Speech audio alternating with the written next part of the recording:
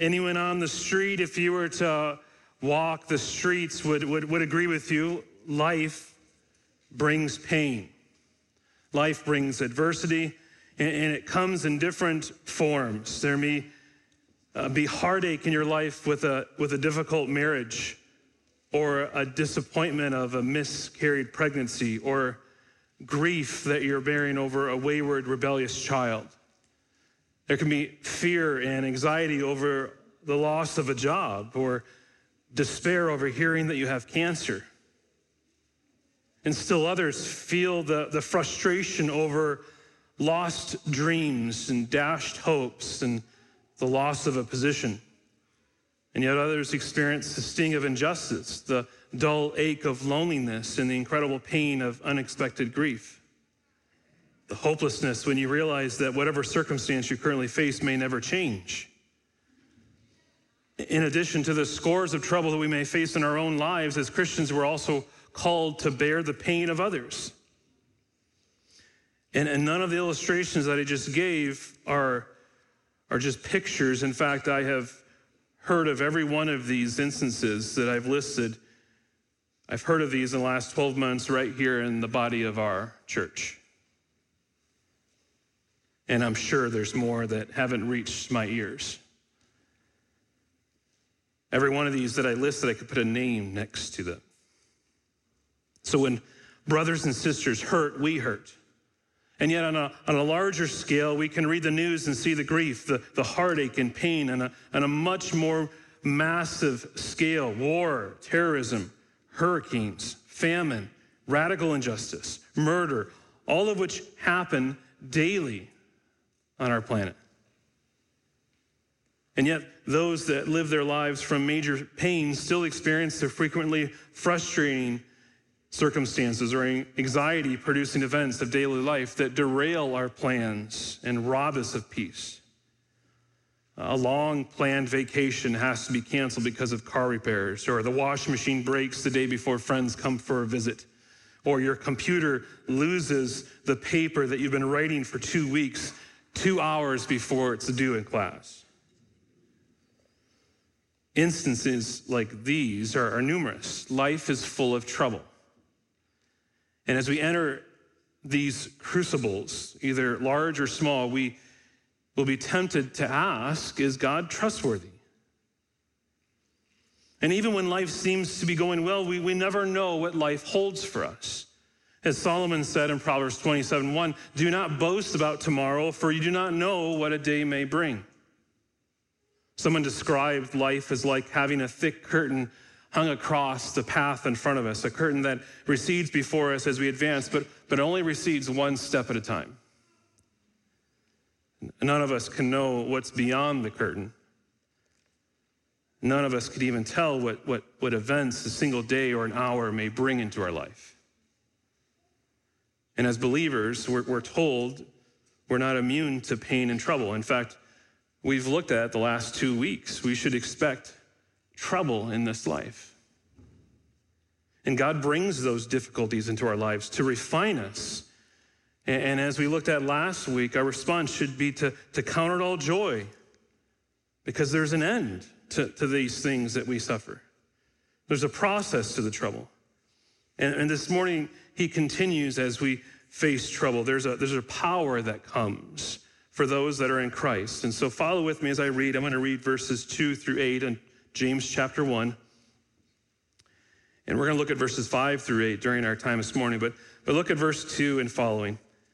James writes, count it all joy, my brothers, when you meet trials of various kinds, for you know that the testing of your faith produces steadfastness. And let steadfastness have its full effect, that you may be perfect and complete, lacking in nothing.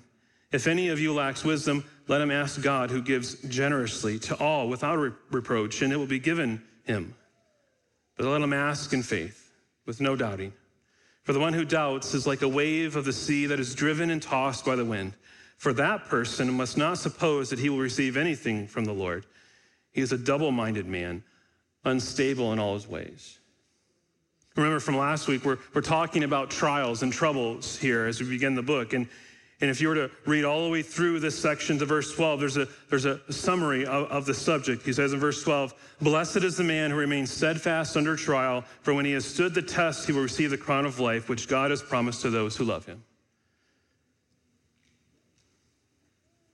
We will be happy one day. We will rejoice one day, blessed as we sit through these trials that God brings in our lives, and our reward will come when we're in heaven. And he's talking to us, Christian. He says in verse 2, brothers and sisters, James is talking to you in verse 2. We will meet various trials, and it will be brought into our life to prove our faith. So these verses 1 through 12, James is telling us that when we suffer, and we will suffer, it will burn off the dross in our lives. It will mature us. It will develop those qualities of character that you lack, and you become more like Jesus, more well-rounded, he said. And so when we come to verse 5, he says, if any of you lacks wisdom, and do you see the point of this? This isn't talking about getting wisdom in general. It isn't talking about life decision. It's talking about prayer. It's not talking about prayer in general either. It's talking about when you enter this trial, when you're in the midst of the trouble, when you have this, the main thing you need is wisdom. And that's what James is going to drive home this morning for us. And how are you going to get it?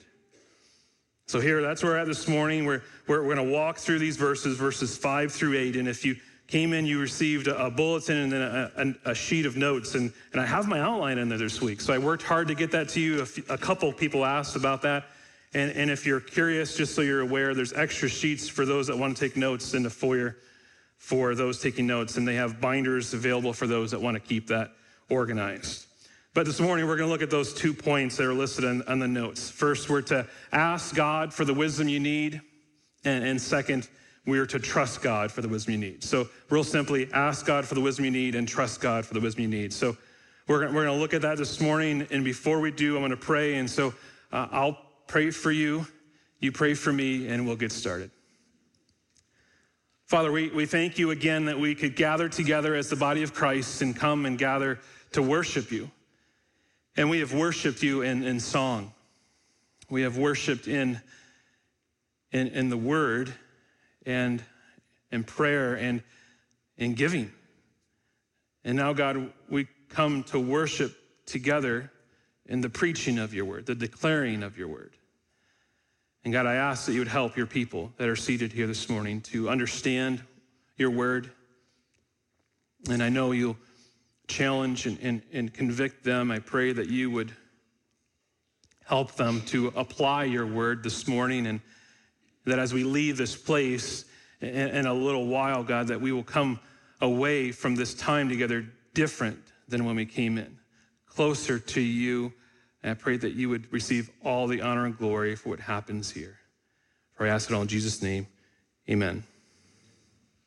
So let's dive in here. First point, ask God for the wisdom you need. We have a problem when we get to verse 5, as I said, and the details are in the first 4 verses. That we have trials, and we all do, and we can't escape them. We can't remove them. We can't avoid them. We're taught by James in verse 4 to let the trials run their course so that we can be mature. We can be more well-rounded as a Christian.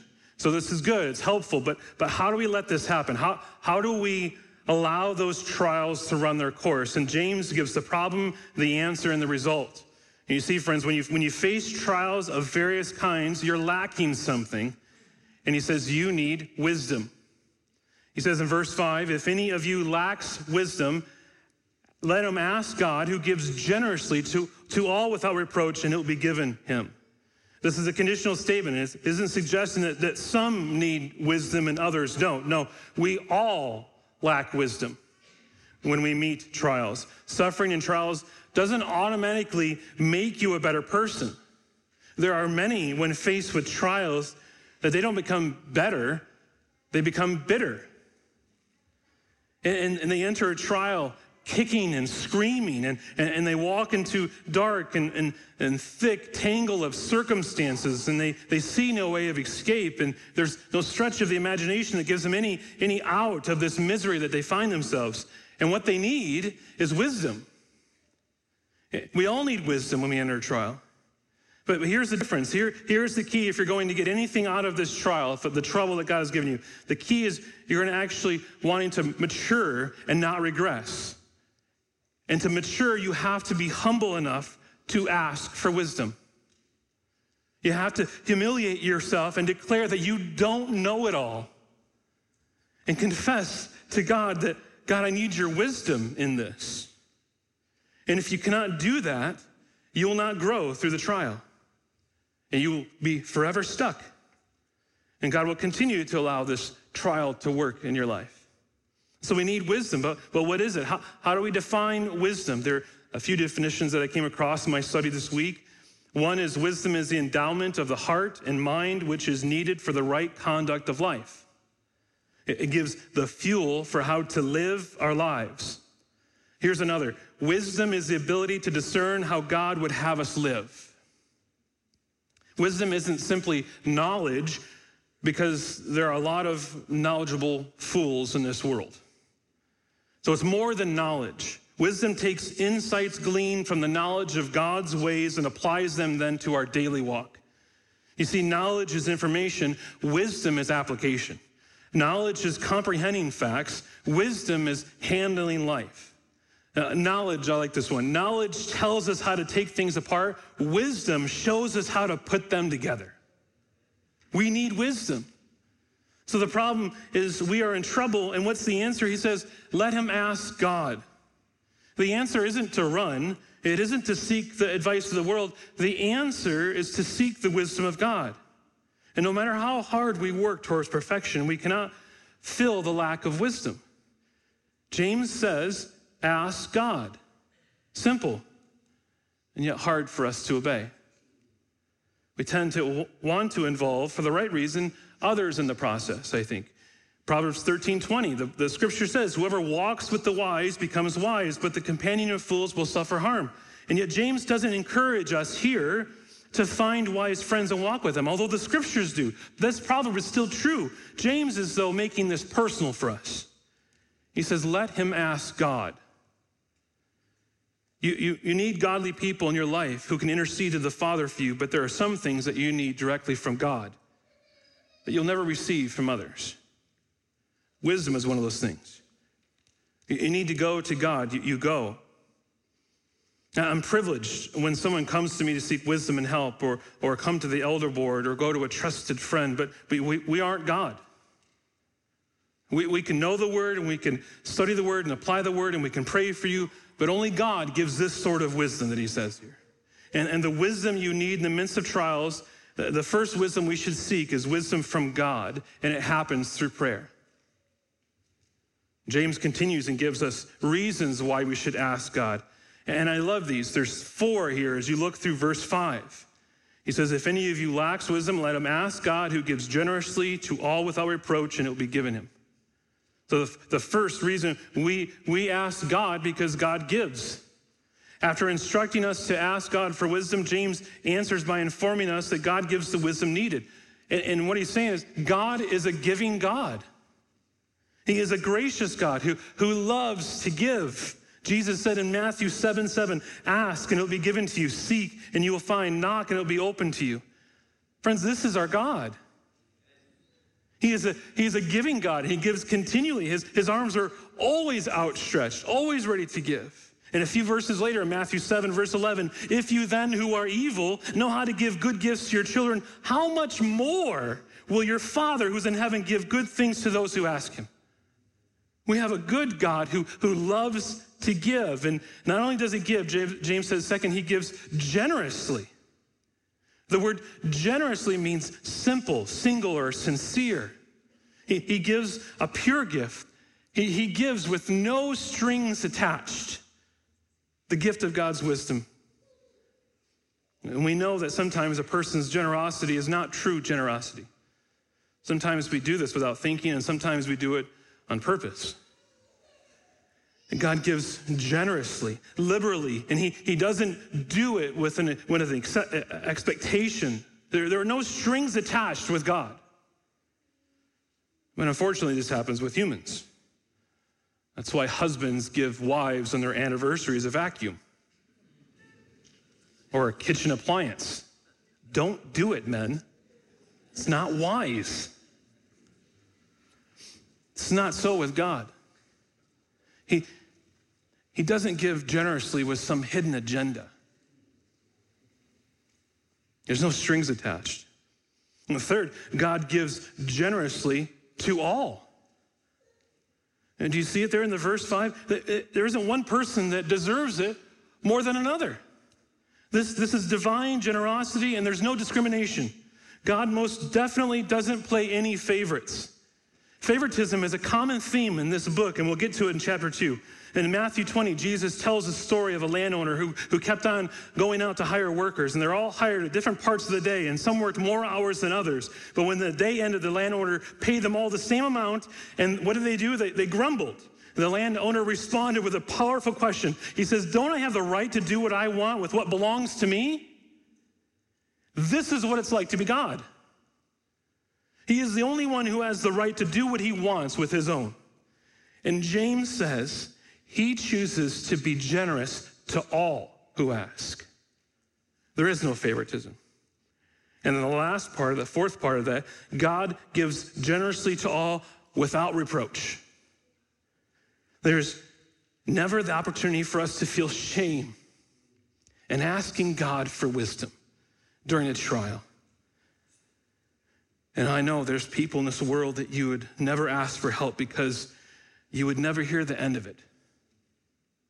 They would lecture you about the foolishness or how often you've asked them for help, but this isn't our God. There's no chiding. There's no scolding.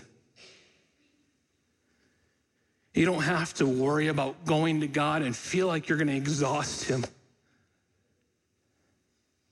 You won't. You'll never exhaust God by going to him and asking for wisdom. You don't have to worry that you go to God and that he's going to be irritated with you. Oh, you're coming back again, Jeff? I've already said this, Jeff. You don't get it, Jeff. That's not how God works. God gives generously to all without reproach. You don't have to worry that God would make fun of you for asking. He is our Father, and he delights to give. And when Solomon became the king of Israel, God said he would give him anything. 1 Kings 3:5, God said, "Ask, what shall I give you?" Now, if you're in Solomon's shoes, what would you ask for? We know a few verses later, Solomon answered, he said, "Give your servant therefore an understanding mind to govern your people, that I may discern between good and evil, for who is able to govern this, your great people?" He asked for wisdom, and it pleased God, and God gave it to him, along with wealth and success and longevity. But listen, friends, the gift of wisdom isn't just a one-time gift for one person, Solomon, and no one else. No, God has said that he will give us the same. He'll give us the same wisdom. When James ends the verse with that promise, he says, "And it will be given him." God promises not to give you all the answers as to the why you may be experiencing this trial, because I don't think that'll help you necessarily.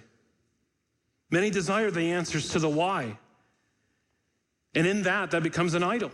I need to know why, when God wants us to grow and mature through the midst of the trouble. And God will give wisdom not always to the reasons why we're experiencing the trouble, but the wisdom may just be for how. How can we honor God in this trial? What is God refining in us in this trouble? So friends, that's the first way to have power for facing trouble. Number one, ask God for the wisdom you need. Number two, trust God for the wisdom you need. If you read the text carefully, you see a natural progression. James says that trials demand wisdom, and then he says that wisdom demands prayer, and that prayer demands faith. We've looked at verse 5 as James commands us to ask God for wisdom, and this is for everyone. This is for all of us.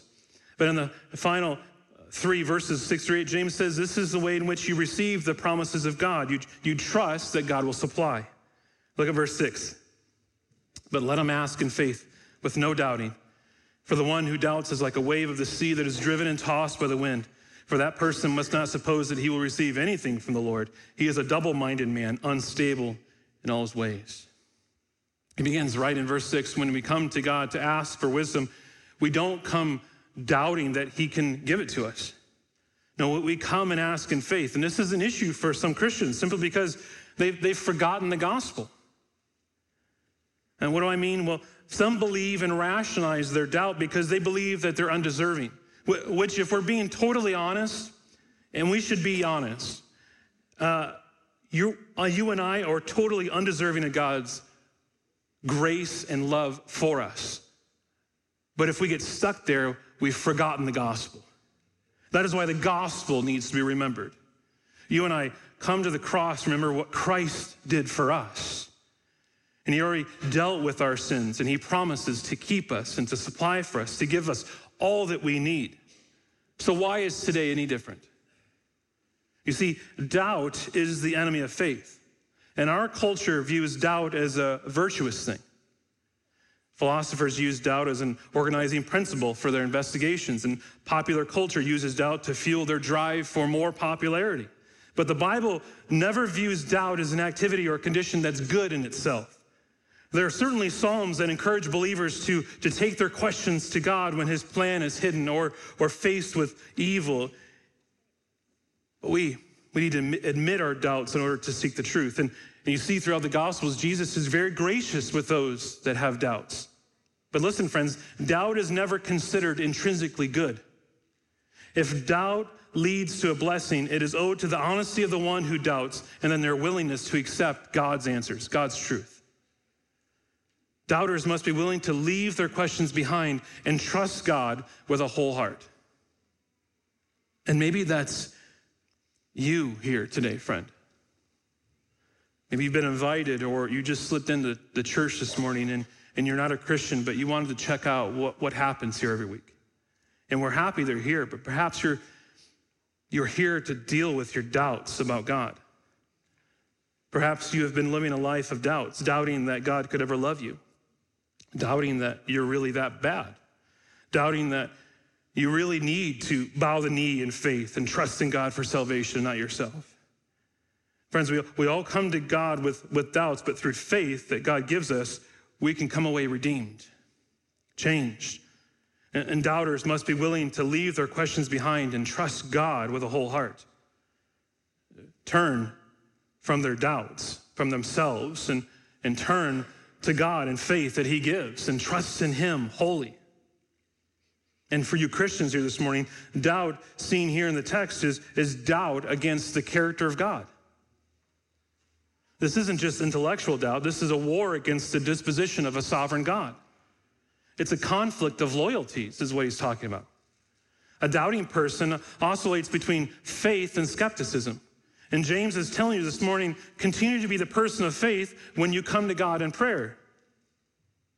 And James is not telling you that only perfectly confident prayers will be answered. We're not to trust in ourselves and our prayers, we're to trust in God. So if you're tempted to doubt God, you should doubt your doubts and believe your beliefs. You got that? And James gives us two reasons why we should pray with no doubting. First is a description of what God thinks of the doubter at the end of verse 6. He says, for the one who doubts is like a wave of the sea that is driven and tossed by the wind. James, growing up with his older brother near the Sea of Galilee, I'm sure had memories flooding his mind over this. And he would have gone out on the boat with his brother a few times, I'm sure, growing up. Mark gives us a story, one of those times of Jesus on the boat. Mark writes, and a great windstorm arose, and the waves were breaking the boat, and so that the boat was already filling. But he was in the stern, Jesus, asleep on the cushion. And they awoke him and said to him, teacher, do you not care that we're perishing? Just a picture again. And maybe only a few of us possibly here have experienced anything like this on a boat crashing and uncertain. But think about it. Think about this illustration, this analogy. Think about it just this week of some of our own brothers and sisters in the Lord who experienced this Friday morning on the East Coast. Did you turn on the news and see Hurricane Florence? Boy, what a vivid analogy this is to them. Spurgeon has something to say about the analogy. He says, like a wave of the sea. Well, a wave of the sea is very unrestful. You see it coming, rolling up from a distance, on it sweeps and never stops.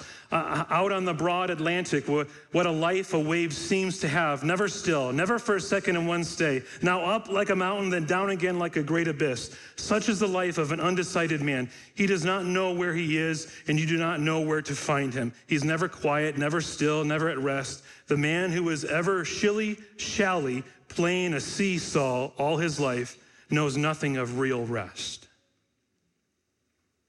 Friends, when God is not trusted, the only way to go is from bad to worse. And your life is seen like a ship being beaten around in the water when strong waves come. And furthermore, the one who doubts when he going to the Lord in prayer is fooling themselves. James says, for that person must not suppose that he will receive anything from the Lord. He says that the one who doubts thinks he can pray to God, not thinking that God will actually answer, and then somehow, possibly, God might. They suppose that God will grant their request, even though they really don't trust God for what they're asking. And the doubter who thinks this way is confused about who God is and how God works. And perhaps they just simply have forgotten. James says, for that person must not suppose that he will receive anything from the Lord. And the word anything is not an absolute here. Matthew 5:45 says that God makes the sun rise on evil and on the good and sends the rain on the just and the unjust. This is called common grace. And it's the favor poured out on all of humanity, whether they believe or reject God. So this word anything doesn't mean that God will do nothing, but it needs to be understood in the context of this prayer. God still does many things for those that doubt, but James is saying that the doubter shouldn't expect to receive anything from God when it comes in prayer. James is clear in verse 7. And God doesn't think kindly of those that doubt when they come to him in prayer. We should pattern our lives over those that we read in Scripture, like Hezekiah when he received the letter from the hand of the messengers, and he read it, and Hezekiah went up to the house of the Lord and spread it before the Lord. And he said, Hezekiah, pray the Lord, O Lord of hosts, God of Israel, enthroned above the cherubim, you are the God, you alone, of all kingdoms of the earth. You have made heaven and earth. And incline your ear, O Lord, and hear. Open your eyes, O Lord, and see, and hear all the words which he has sent to mock the living God. See, it's a yet assertive prayer that Hezekiah prays. He comes confidently to the throne of God. And that's how we should, as believers, when we come in the midst of trials, needing wisdom. But the final devastating description of the one who doubts is in verse 8, though. James says, the one who doubts, he is a double-minded man, unstable in all his ways. The word double-minded is unique to this epistle.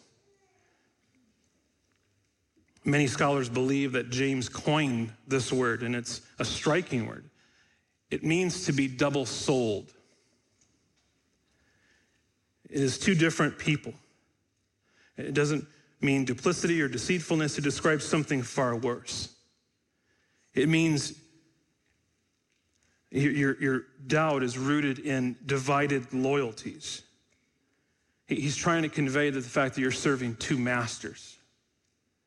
You're serving two gods, in which Jesus said is impossible. Do you remember in Matthew's gospel, Matthew 6:24? No one can serve two masters, for either he will hate the one and love the other, or he will be devoted to the one and despise the other.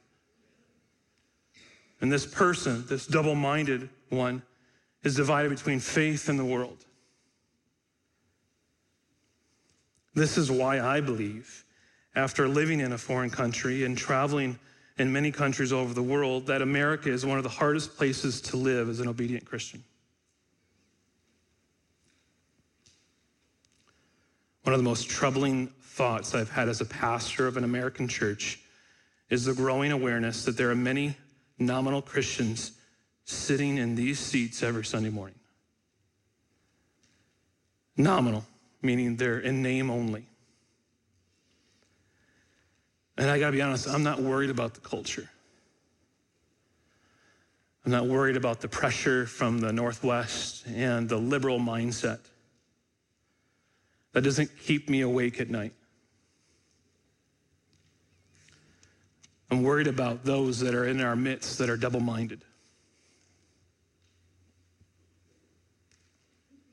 See, a double-minded person is the one who on the outside says that they believe in God and they want to follow him, but on the inside they could care less. They don't want God. They don't want to obey God's word. And I know that some of you have given God your afterlife, but you haven't given him your life now.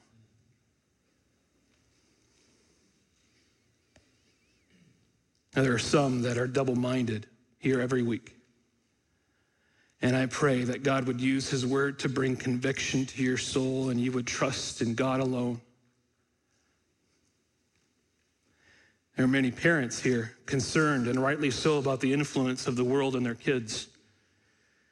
And they protect them and shelter them in the right way from evil that would come into their lives. And we shouldn't be so quick to expose our kids to evil that surrounds us, yet in America, we can easily raise our kids to hate what is outwardly evil and yet love that which is destructive to faith, to doubt God. We can easily raise our children to have a divided faith.